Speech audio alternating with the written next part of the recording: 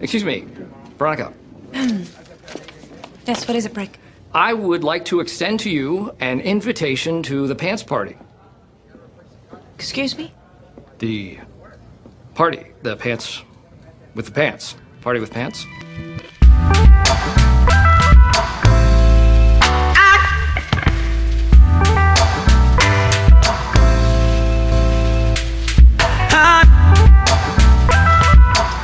Hello and welcome to the Pants Party. I am your host, Harrison Starr, aka Boilerhawk, aka HG_Star on Twitter, and joining me from his parents' basement, unlike his other basement, Ben Ross. Ben, how are you doing? A couple of facts to check and a couple questions. One, I'm not in my parents' basement. They no longer have a basement. Two, has anyone ever approached you with and called you by your alias, one of your many aliases? I mean, Stoops will send emails with the Boiler in it, but it's not like anyone in real life is like, oh, hey, Boiler, how's it going? No, that doesn't happen. Am I the only one who calls you Harry? People call me Harry. Okay.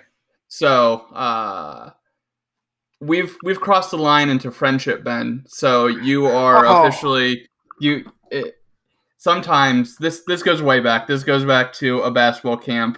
I liked my name Harrison, and there was one kid who called me Harry as not derogatory by any means, but like just to kind of get under my skin, and it bugged me. But over the years, so funny. I have since softened on it. Friends have called me Harry before. It is almost always by Ben's, actually. Oh. Ben's always called me Harry. That may be the funniest thing. Because Ben and Harry. That is, I mean, that's what we should call this podcast now. Ben and Harry. Oh, yeah. That is funny. Or Ben and Harry's, and then we'll find stupid jam band names of podcast episodes. It's funny about the basketball camp because there was a guy I grew up playing like pee-wee football with through my rest of my life, and his name was Anthony, and I called him Tony because he was just really under my skin. And I mean, I did it just because I didn't want to say Anthony. I called him. There wasn't a Tony. There wasn't another Anthony either. I don't know. Probably the same reason that Ben called you Harry. Exactly. But yeah, I mean that's the origins of it. I am not bothered by it really anymore, ever.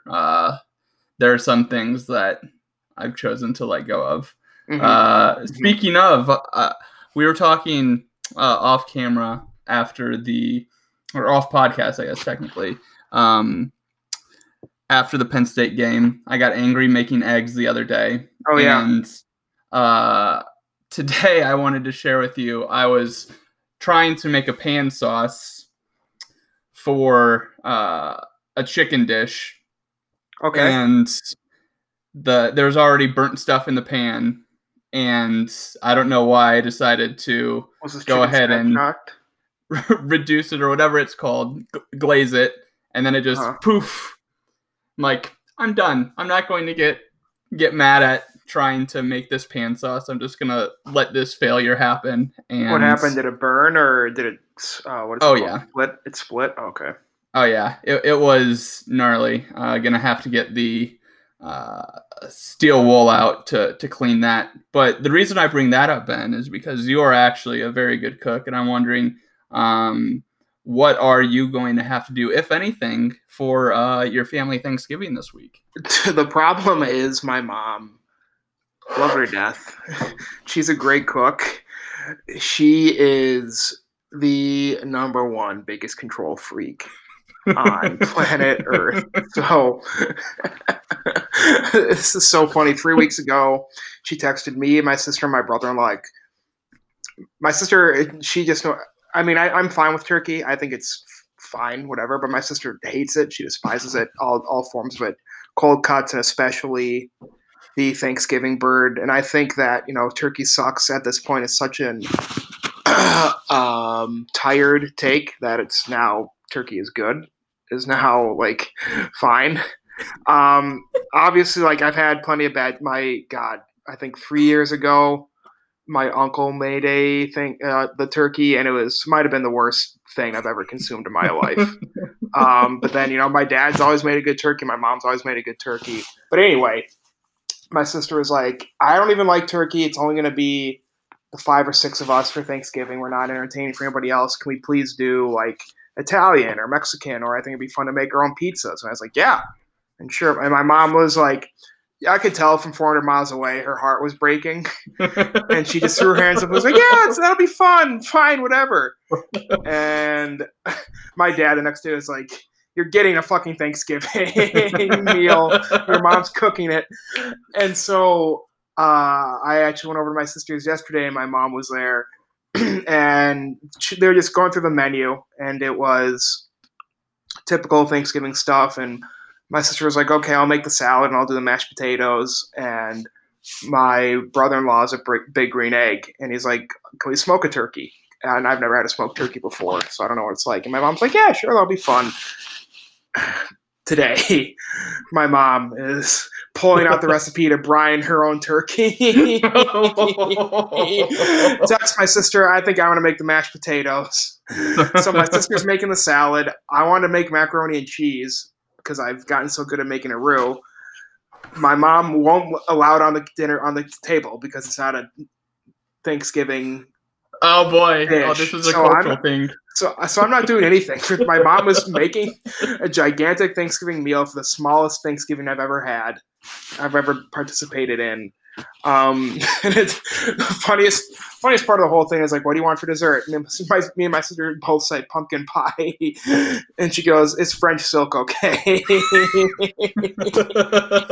It's like we have absolutely no say whatsoever. The thing, it's like it's a farce. It is so funny. So this is a holiday for my mom. The illusion of choices. Just classic. Well, and the funniest part is like we're having Thanksgiving at my sister's, so my mom's gonna be doing all the cooking here, and then we're transporting the food. Oh, good lord! Is the worst, too. It is. So like I don't know, like Thursday morning, Wednesday night, I'm gonna try and figure out how I'm in a condo with them. There's no escaping. There are 3 rooms. So, that's it. What is it? Just going to be the 3 of you? Yeah.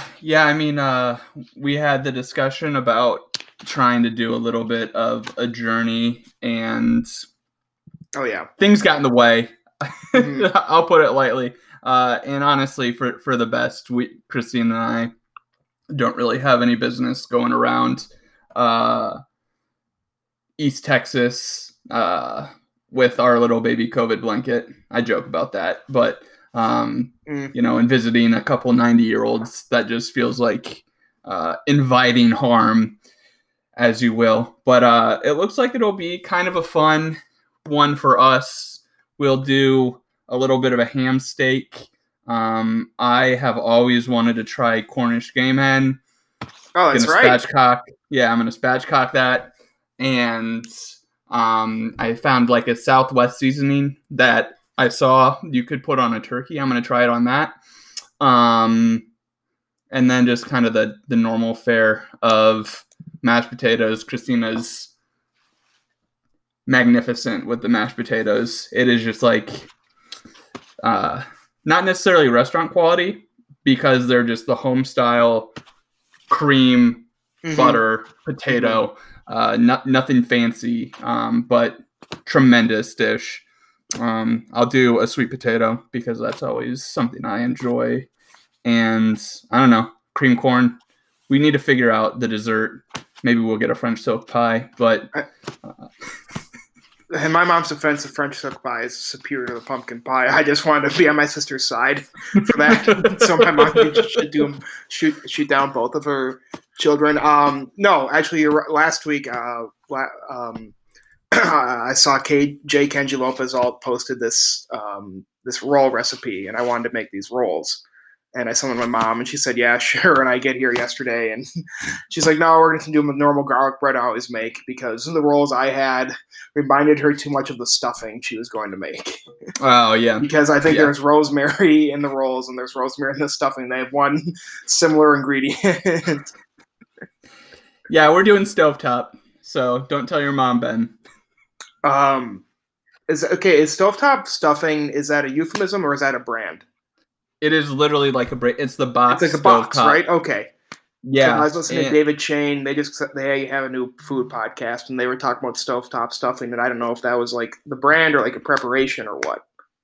Yeah, so I mean, there may be a different preparation for it, but I mean, it's basically the dehydrated potatoes of stuffing. And we did it a couple years ago. My mom, our moms probably are dueling banjos in terms of the stuffing. My mom, she'll like bake the cornbread 2 days before, let it dry out. I mean, oh yeah, I'm not going to that effort. Let's just get this sucker on the stove, add some water to it, and call it a day for Christina and myself. Was like home. I don't know, lots of different names like homemade croutons or homemade breadcrumbs. Was that a thing in your part of the Midwest? So that's huge church type of potluck meal here. I mean, it comes from my mom. She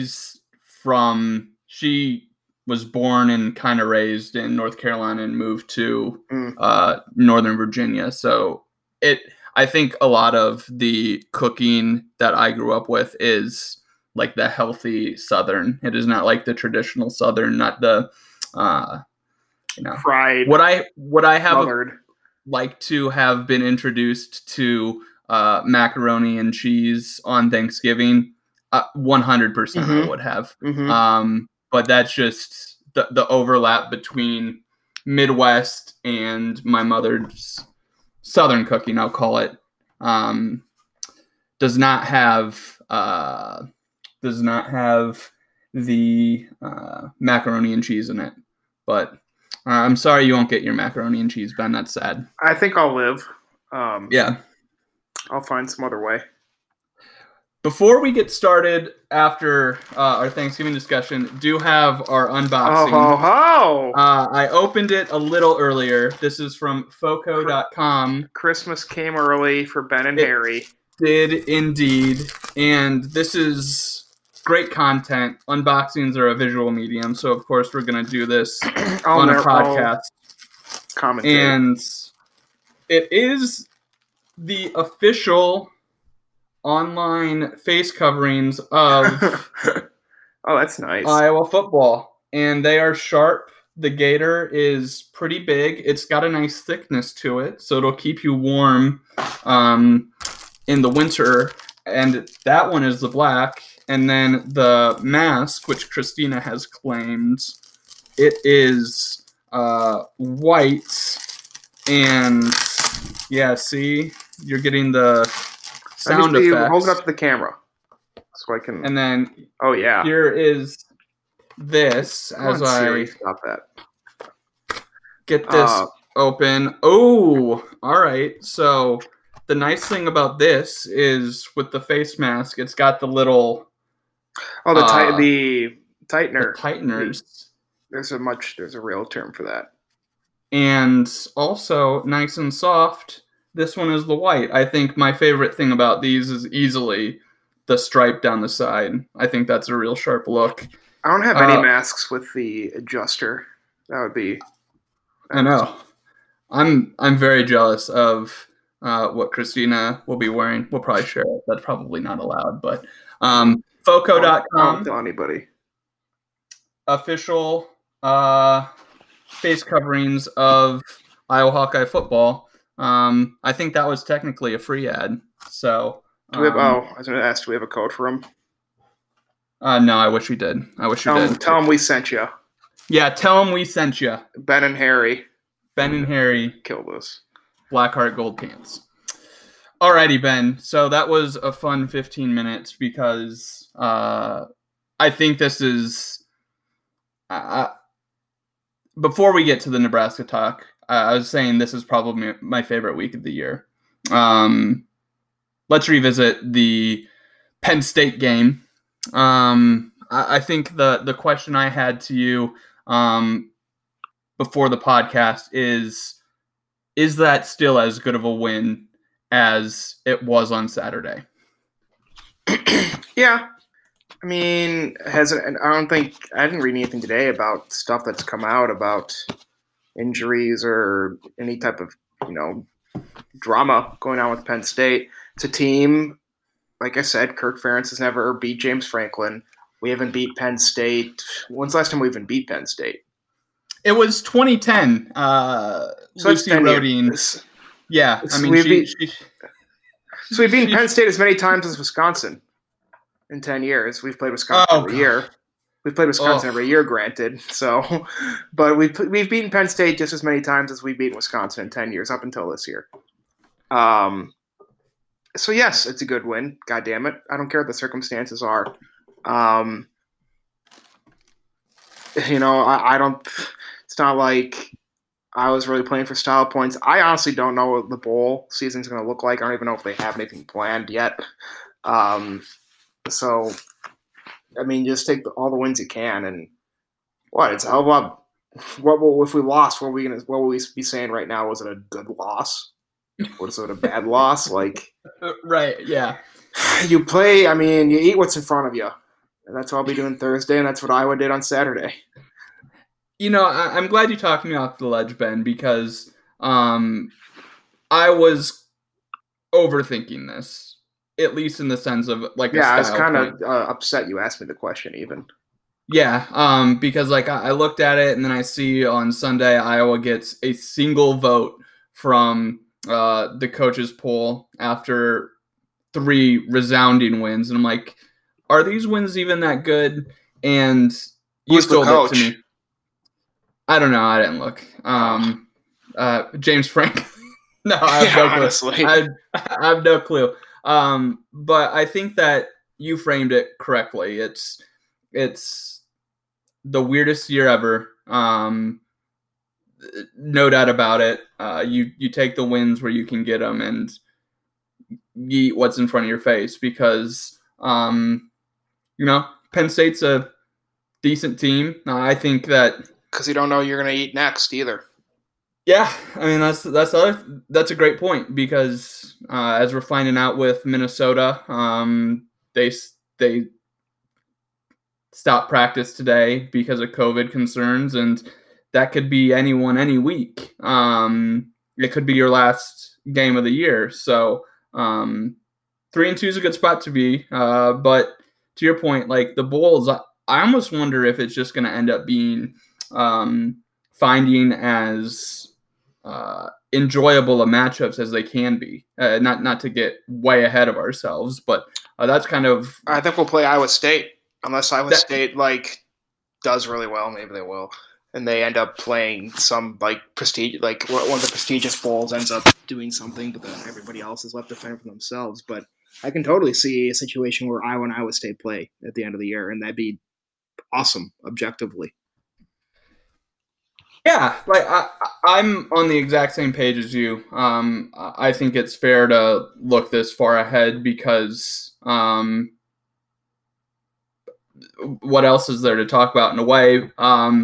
Because I think that would be just utterly fascinating. I don't want to necessarily project too much. I'm sure if that does come to pass, we will certainly have some takes. But I think from a again, to your point, if Iowa State is not in a New Year's Six bowl, that's about as compelling a matchup, especially if Iowa finishes even 5-4.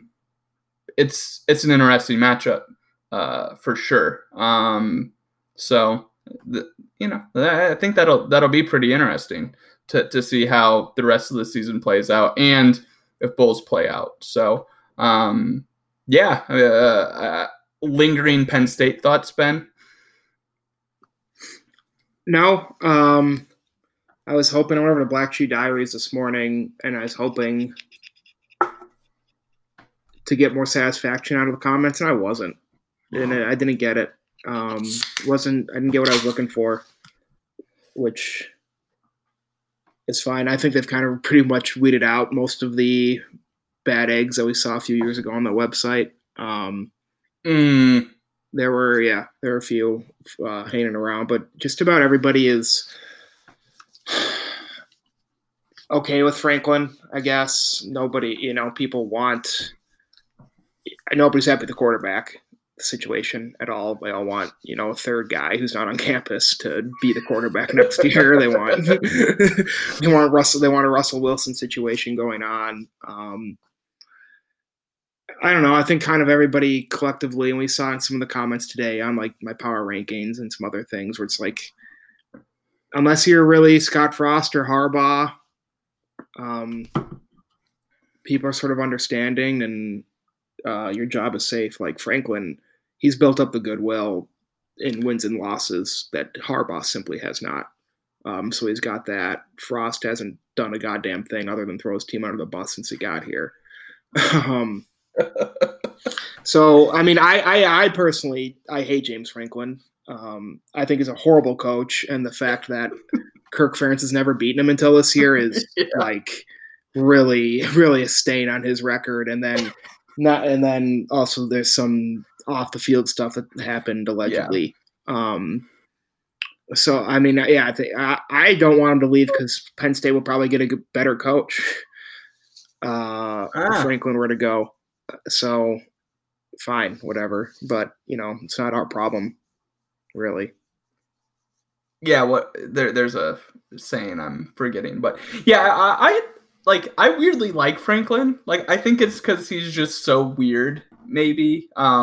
The every week how he tweets the name of his opponent as many times as 280 characters is.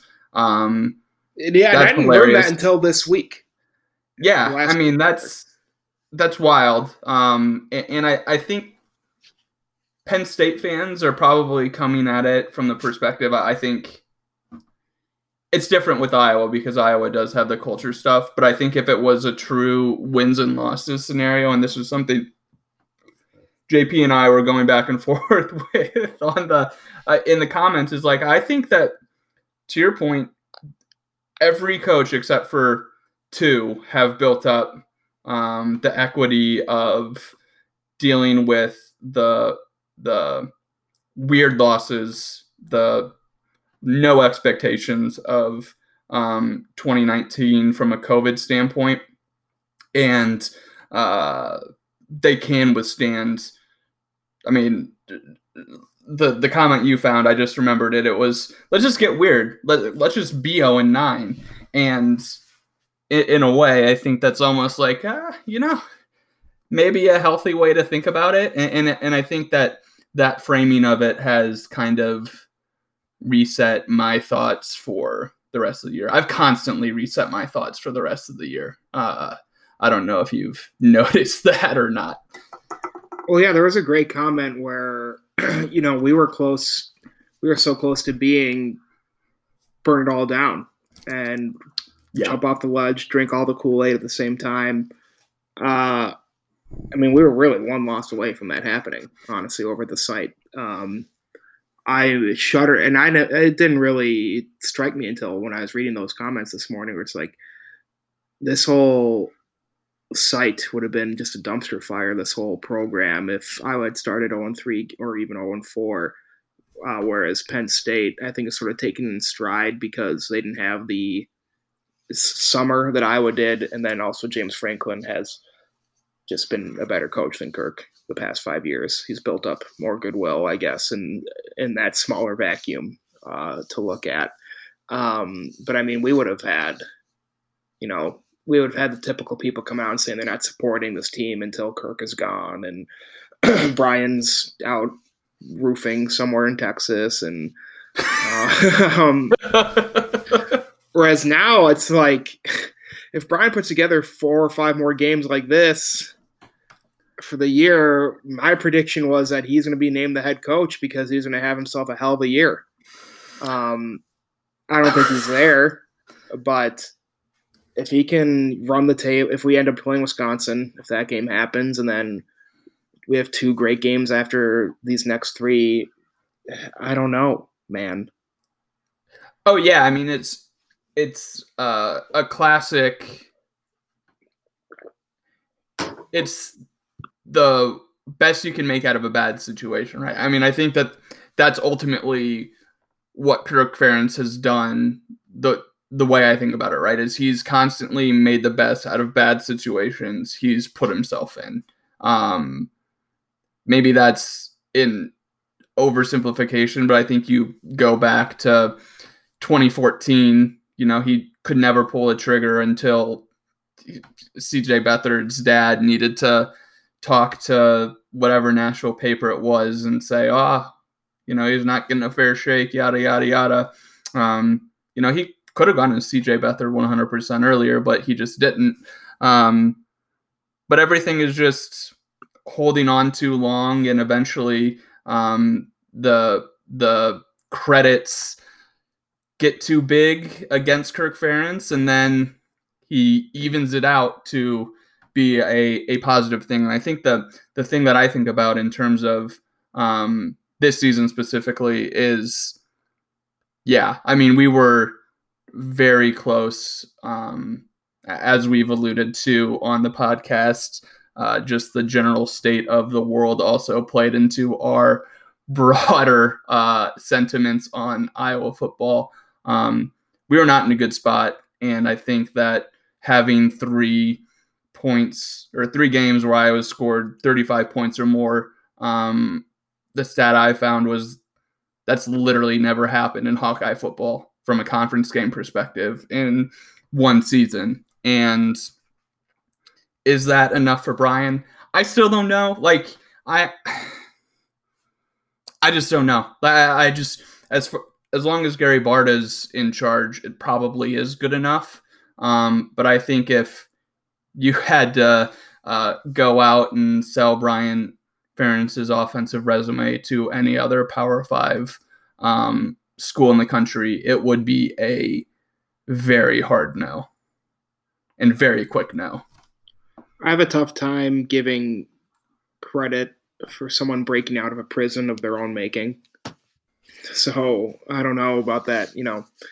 I think your argument about Kirk being able to get out of his own mess, I don't think he should really get credit for that. That's just me. Well, yeah, I think that's I think of just my own bubble that kind of I operate within. I am not afraid to tease out those thought experiments or what if this, what if that. But again, I'm going to one game every 2 or 3 years. I'm not really a person who is, in the grand scheme of things, one that matters. So the thoughts I have are very small and kind of irrelevant. I think you look at these boosters, I almost wonder, probably what a boosters? topic we should, the boosters that literally they're regents at Iowa pour thousands and thousands, almost $1 million of their dollars into transporting Iowa's gear. Mm-hmm. And they're willing to just kind of throw it away for that. I just don't think that there's it's a little I don't necessarily know if it's access journalism, but it's access boosterism. Being able to chat with Kirk, every couple of weeks and do this service for them. I'm speaking in the broader landscape. I just don't know if there's necessarily an adversarial aspect to Iowa's booster class, if you will, that would allow them to fire Kirk Ferentz and pay out his contract for $15 million amid a coronavirus dollar shortage. That just doesn't seem like something that could happen a la Will Muschamp at South Carolina. That's just kind of the way I've kind of settled, and I'm so far removed from that all we do is just talk, and I think it's fun, but I think it's ultimately not nearly the direction that we would see it going. That was sort of what one of the straws that broke the camel's back with Mac Brown or Texas, right? Where it was like boosters were showing up to practice and like handing him plays. And if he didn't run the play, like he'd get his ass chewed out by a fucking booster, like making up plays on the fly. That's that just type of thing. He said like access journalism that would never happen at Iowa. The closest a booster gets is Kirk giving the keynote speech at the VFW in Solon, which is great. I think is a great thing to do. Yeah. So, I guess turning ahead to Nebraska, we got the FOCO ad out, so we're just gonna roll past this mid-break. As I mentioned, Ben, this is probably my favorite week of the year because I think the Schadenfreude is sky high with Nebraska as an opponent, but also Nebraska this year. Oh yeah. That's where I sit. I wanted to pull something up, but wanted to get your thoughts on maybe the state of Nebraska football. So, it's the worst, right? It's the absolute worst. They beat Penn State, and that's it. They're Luke McCaffrey. So why did he get playing time against Illinois? Was it garbage time? It's the classic. I mean, I was paying marginal attention to it because I had any attention. I had fiduciary interest in both the Illinois game and the Indiana Ohio State game. Yeah. And I made the joke. No one liked it, but feeling good about my Illinois minus 15.5 and Ohio State minus 20.5 bets. Oops. Oh, Illinois nice. plus 15.5.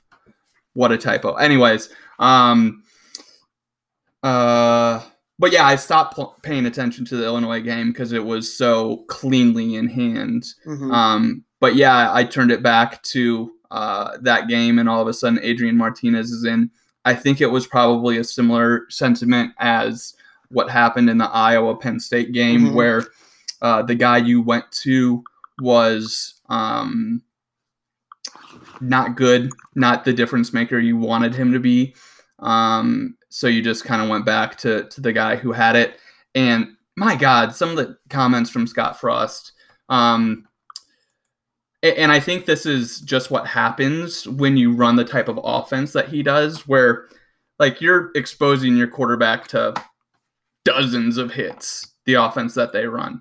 And he said something to the effect of, I have it right here. There's no doubt in my mind Luke McCaffrey is the future around here. But right now, to help us, we got to play the guy that gives us the best chance. And he cited earlier that Adrian Martinez has a chip on his shoulder. So yeah, I almost wonder if this is his way of recognizing the difficulty that Iowa had. I wouldn't necessarily say preparing for two quarterbacks, but to have a quarterback change in the middle of the game certainly affected Iowa. In my estimation, I wonder if he is trying to basically play that game of poker, and he knows who he's playing. McCaffrey knows who he's playing. Martinez knows who he's playing. But as long as Kirk Ferentz and Phil Parker don't know who Nebraska is going to play, I think that it's a hand they got. You play the hand you're dealt, and no, dude. At this point, you honestly have to take into account there are definitely Nebraska boosters who are trying to feed information to Iowa on how to beat Nebraska because they want they want Frost gone. I'm serious. I could totally see Martinez starting and then putting in McCaffrey, and Iowa just kind of shitting their pants when they see an extremely mobile quarterback like him. Yeah, I think this is always kind of what it comes back to with the quarterback position is so much of it hinges on it. Like, and Kirk Ferentz knows that, and he plans everything around how much hinges on the quarterback position to the point that the quarterback is irrelevant within Iowa system. It's not the same way in anywhere else. And I think that needing the win, to your point, Frost's job is on the line in a way that does not exist anywhere else. And like seeing some of these quotes, it's like, do these players even like their coach? And does the coach even like their players? Like, I mean, like it is wild. Like the quotes about, oh, we really didn't practice that hard against Illinois. I've said a lot about Kirk Ferentz, but I would shit my pants, pardon my French, if anyone came out and said, we didn't run routes that hard because we were just playing Illinois. Like, I mean, like, he'd lose a scholarship. Schadenfreude, man. Didn't we? Isn't there a rumor? I didn't see a confirmation of it that a player who was like injured for Nebraska tweeted during the game. He was on the sideline and he sent a tweet. That kind of stuff is unacceptable. That's wild. It's just their recruits are tweeting. Thomas, yeah. I would feel bad for them if they didn't ask for it. Like, that's ultimately kind of like, I mean, you wanted the season. Exactly. And then like the Illinois thing. Whose idea? Who was behind taking that Illinois tweet down? Do you think was that Illinois trying to be the bigger people? I mean, it was up for like 4 hours. It was probably Lovie Smith. It probably was. Lovie was probably the only guy who had the power to do that. Oh Molly, yeah. Oh yeah, because what was it? It was thanks for bringing it back. I mean, that was just thanks for bringing back Big Ten football, which is like harmless. And then the Omaha World Herald reporter tried to narc, or I don't even know if he's with the OWH. Excuse me, I don't want to say the guy's name, but some reporter for Nebraska who's literally a PR mouthpiece unlike I've ever seen in any other sports media complex before. Basically, just trying to like narc on the tweet. Just dumb stuff.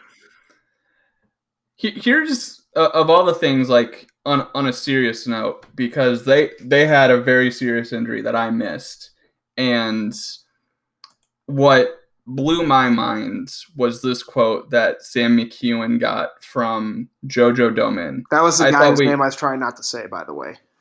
I thought we all saw how precious this game is with Cullen Miller. That's what you're freaking concerned about? Like, Oh, he was in a serious injury. What did we see? What happened? I never saw what happened. Not what happened. Spinal concussion. The aftermath is what I meant to say. Out for the rest of the season. But he sounds like he has all the feeling in his extremities. Recovery expected, but to see, I thought we all saw how precious this game is with Colin Miller. I just don't get it, man. Like, some things are bigger than the game, right? Mm-hmm. And it's just, this Nebraska team feels like they are constantly focused on the wrong things. Everything that's not on the field. What they wear, what they grow on their faces, it's all it'd be like if the Miami Hurricanes from the 90s sucked, but they still had their personality. Like if they still had all that swagger, but they were 2-8 in the shitty ACC. Yeah, and I think what's fun about having two coaches on staff now, in Bart and Thad, is they have some really good, cliches is the wrong word, but just adages. There we go. About, I think it was Thad who says it's never about winning warm-ups, right? And Nebraska might be the team that's out there winning warm-ups.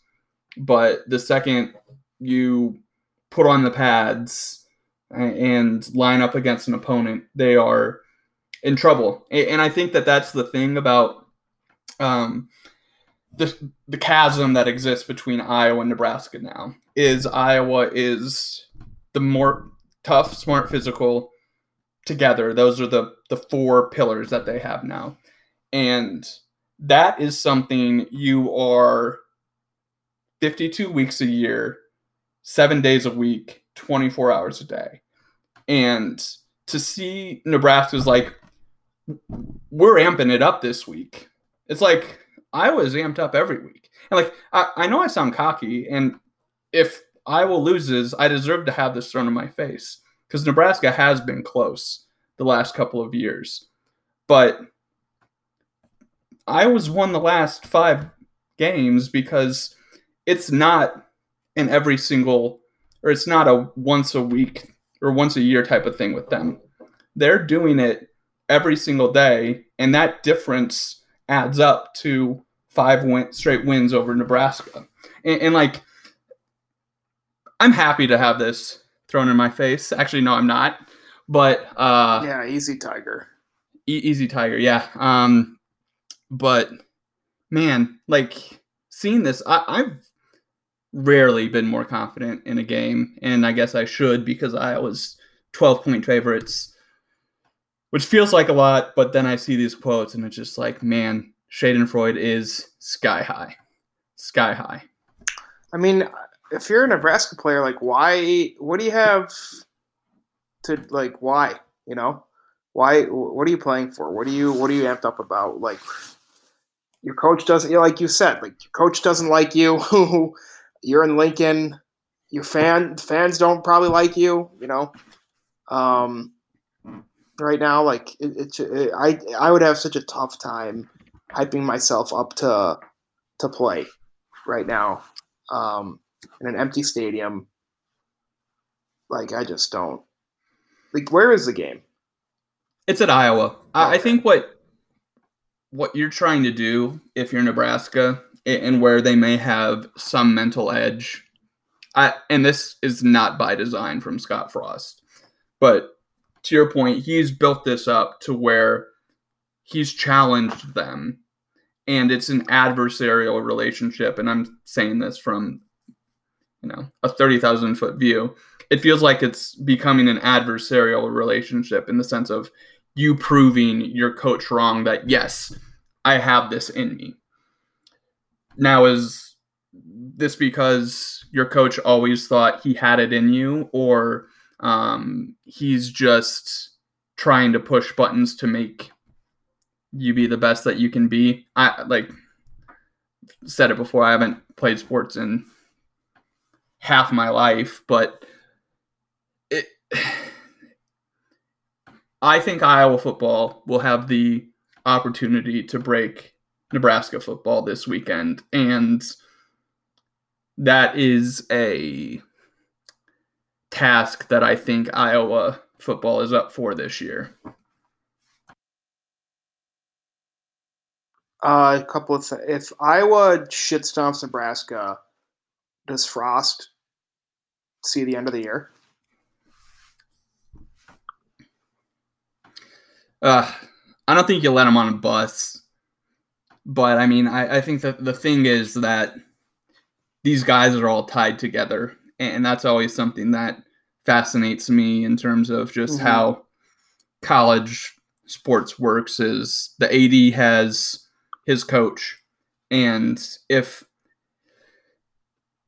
Moose has to get rid of Frost, it would be Nebraska football's version of Iowa basketball, where Iowa basketball had to get rid of Licklider within 3 years, or else you probably see Bardagon, because it was such a, like, you don't want a 4th year of Todd Licklider. I think he sees the end of the year, but that's just because you want to see these guys go out normally. I mean, unless it's just brutal. Talking like the 56-14 game that I think got Riley fired. on the back of the 40-10 game. I don't know if something like what happened against Penn State would necessarily do it, but I think Iowa's ready for it. Mentally, this is one of those games that is always circled, always, since That's Football came out. So I think that's why I am as overconfident as possible, in addition to the Seltzers. Who would be Nebraska's interim coach?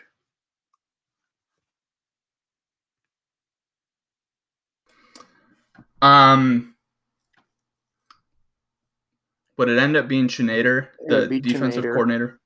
Who, do you know where he went? Oh, he went to Iowa. Yep. Do you know there's one more former Iowa player on the Nebraska staff? I had absolutely no idea.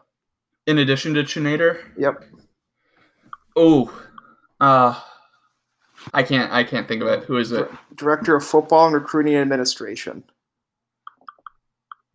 This guy had an incredible moment for the Hawkeyes and then never really ever did anything again.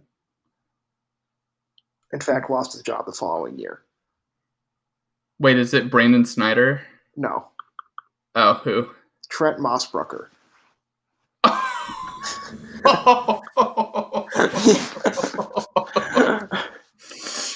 Ah, man. You hate to see it. Yeah, you do. You do. It's funny though. You never.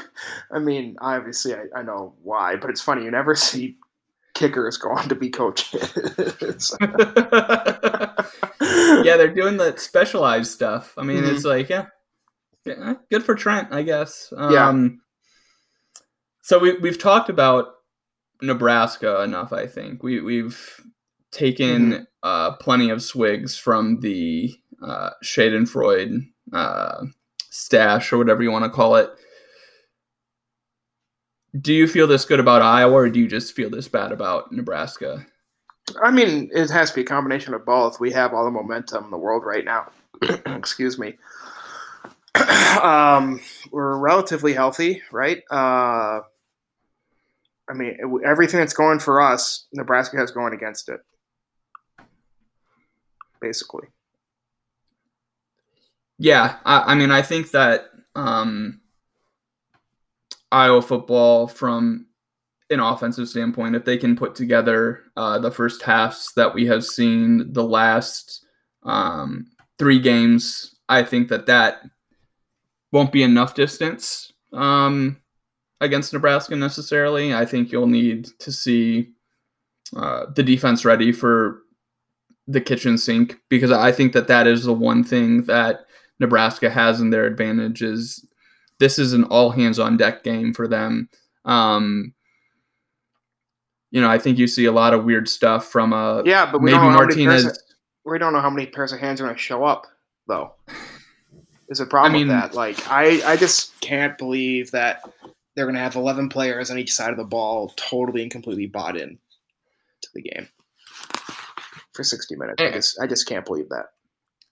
I mean, that's the thing about them. Like, watching the Illinois game, like, I don't know if they're bought in, but they are jawing. Like, I don't get that necessarily when you're down by 21 points and you put a big hit on an Illinois player. What makes you feel like it makes sense to get in his face or tell him, how do you like that? But, like, that's the one thing that I do think they have, is some level of emotional investment, even if it's their own hubris. And I think that if you're Frost, you're probably, and I think of it from an offensive perspective, that you're probably going to see McCaffrey and Martinez out on the field at the same time in multiple instances. Fine. Let them do it. Yeah, and I think that, Iowa showed susceptibility to that double pass a couple years ago, or last year against Iowa State, but then they were immediately ready for it the next game, and even later that game. and just like I just don't know if Nebraska has anyone as good as Davion Nixon. And sometimes Nobody that's all it does. comes down to. Nobody does. Is he the best player that's on Iowa or Iowa's going to face this year?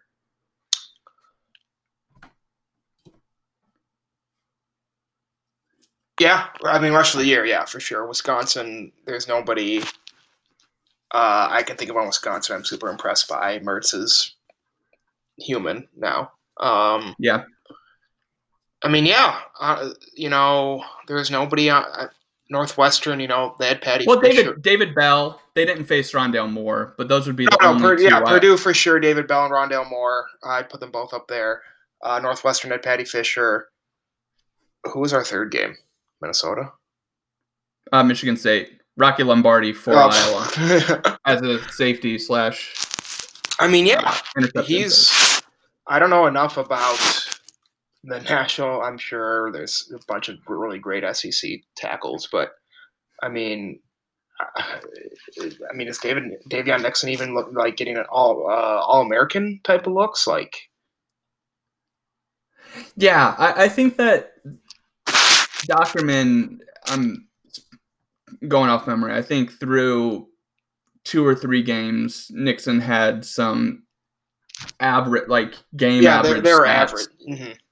But that was 3 games versus whatever. Some of these guys had played 6, 7, 8 games by the time Iowa had played 3. So it's tough to be like, he's got that's also 7 in 3 games. But that's a highlight, man. Like, you make that play, you put the move on the quarterback like that in a ultimately meaningless setting. But it's just like, I go back and forth in terms of what was more impressive between that and the Adrian Claiborne play. I know. I think the Adrian Claiborne play was more impressive because of the setting. I mentioned that the Nixon one was. Iowa on BTN did a side-by-side video on Twitter of the Claiborne and Nixon play. I did. I think cool. The athleticism Nixon displayed was more impressive. Absolutely. But the cojones that Claiborne did was, I think that elevates the 2009 play. But yeah, like, I mean, that's going to be shown for a while. Mm-hmm. So, I mean, yeah, he's the type of player who could, kind of single-handedly win this game. I don't think he'll have to, but it'll be a nice weapon to have. Absolutely. So, with the last X amount of minutes, I think we ought to turn this to basketball a little bit. I know it was a shtick to have the basketball minute back in the 3-man weave portions of the podcast, but basketball, you said you had a singular thought. I don't know, am I putting you on the spot with it, Ben? Yeah, I mean, you are, simply because luckily nobody listens to this. I believe this is the first time.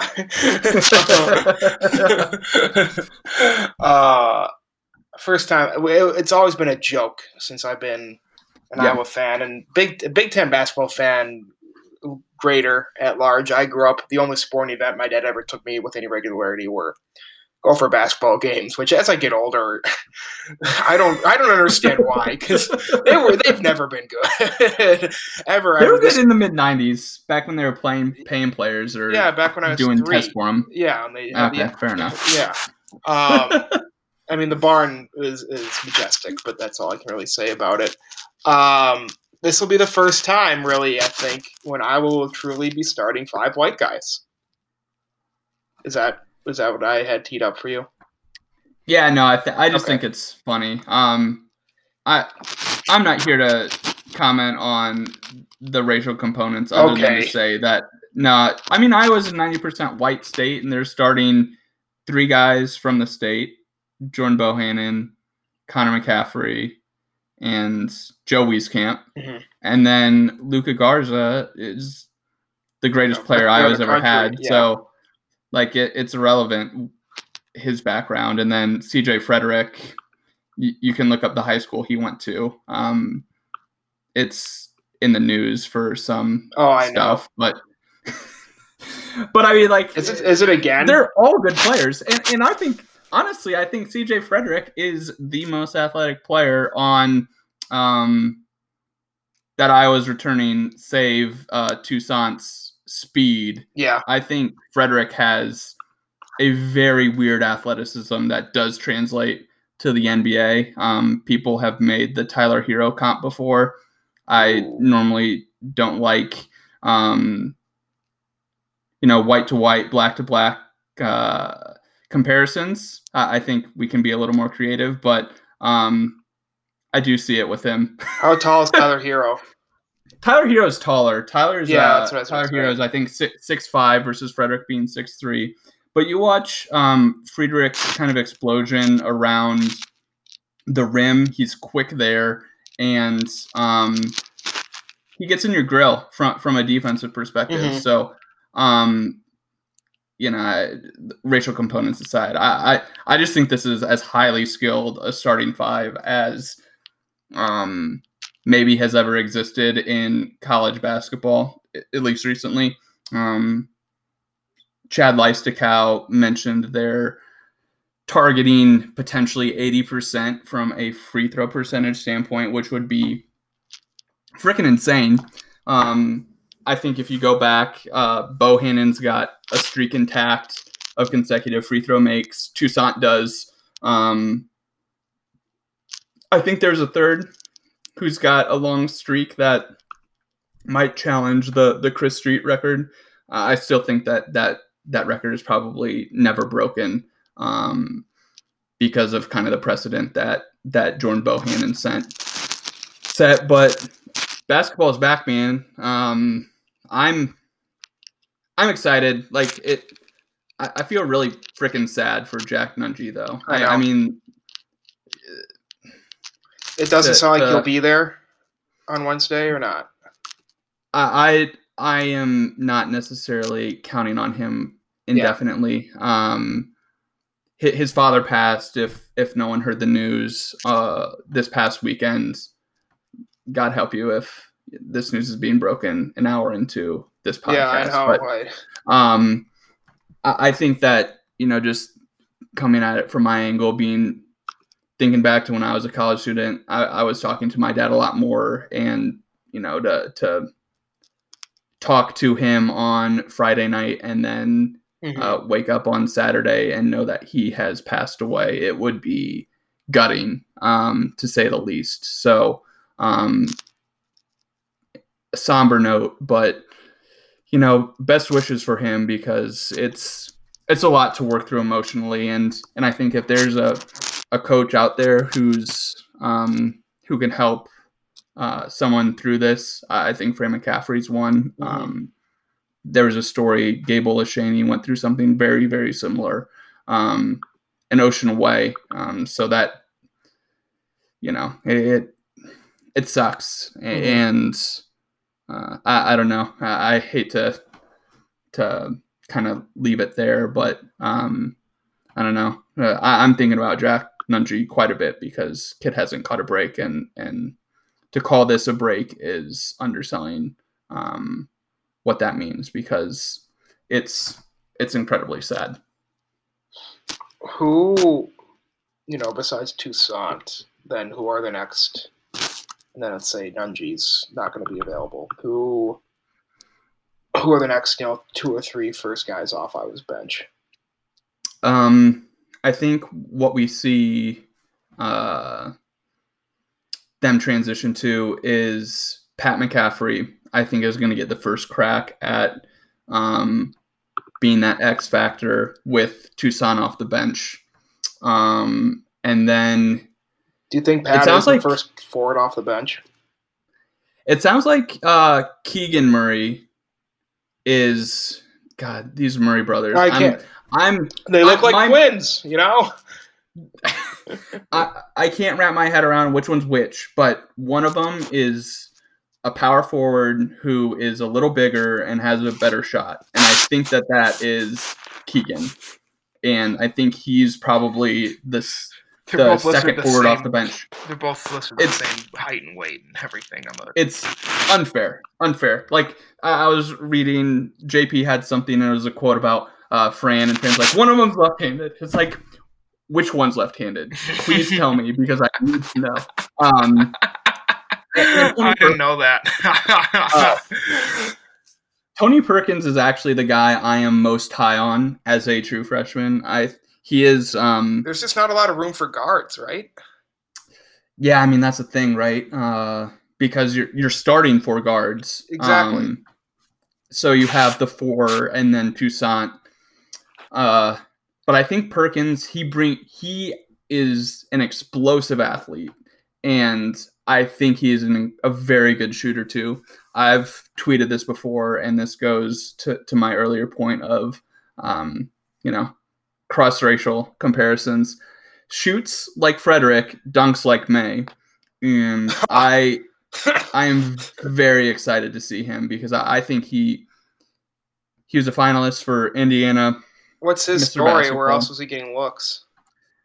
I mean, this is the thing about Fran that I think really gets undersold is like he is very good at finding these guys. I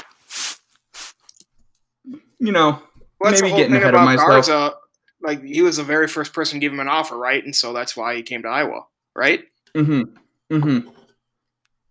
Pretty much, yeah. And like McCaffrey was there as a father for this Elite 100 camp or whatever, and he saw what I don't think you project what Garza has.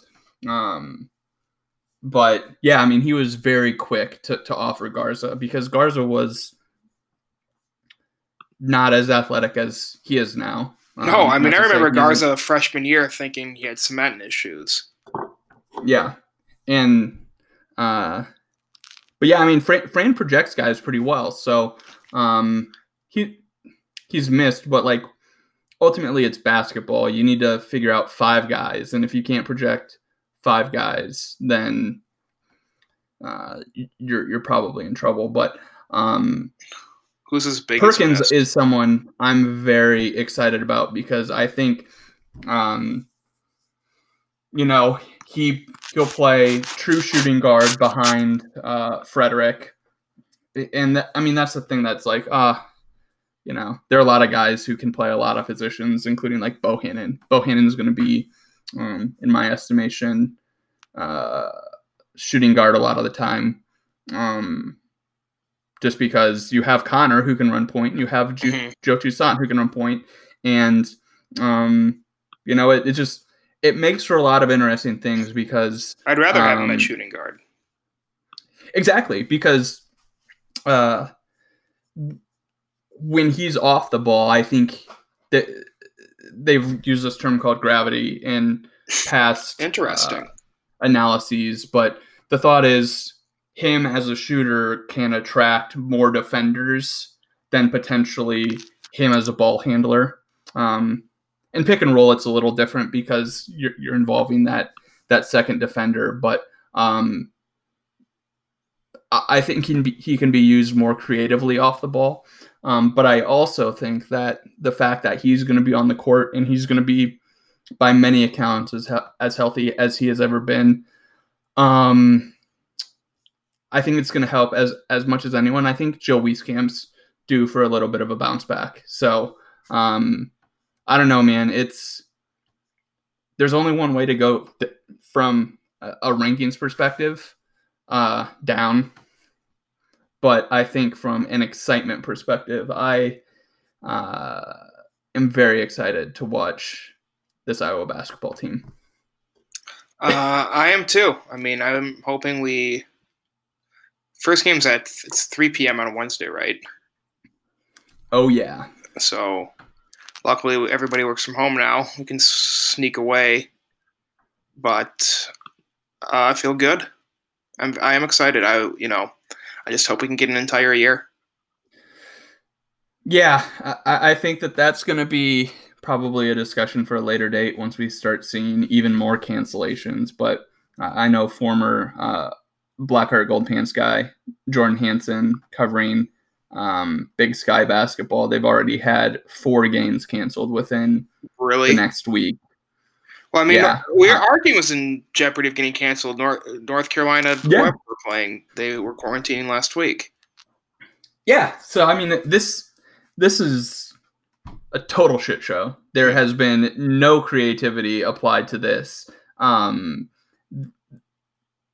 fact that we haven't just bubbled conference basketball between now and when students get back from winter break is not unbelievable to me, because then you have to admit that they're employees and not athletes or not students. But it's wild to me that we're just like, let's do this as normally as possible. I'm pretty shocked, yeah. Because it's just, maybe it works. Like I think we had this discussion with Big Ten football. The fact that there were clear guardrails, I think, has done a better job of mitigating the number of teams impacted over the course of a season. But it's still, it's a virus, and you don't know where it is. And if it's on your team, it's probably not just affecting one person, even if you're testing daily. So, that's 2020 for you. Maybe what we see is the tournament gets pushed back in time for everyone involved to have a vaccine and put them all in a bubble still, and just the dumbest solution ever to wait it out. But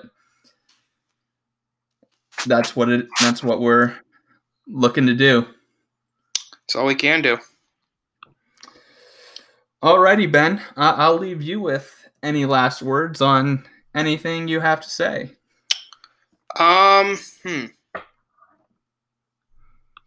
No, I think we can just do a peaceful transition to the end. Alrighty. Well, macaroni is a Thanksgiving food, and go Hawks. At me with your best roux recipe.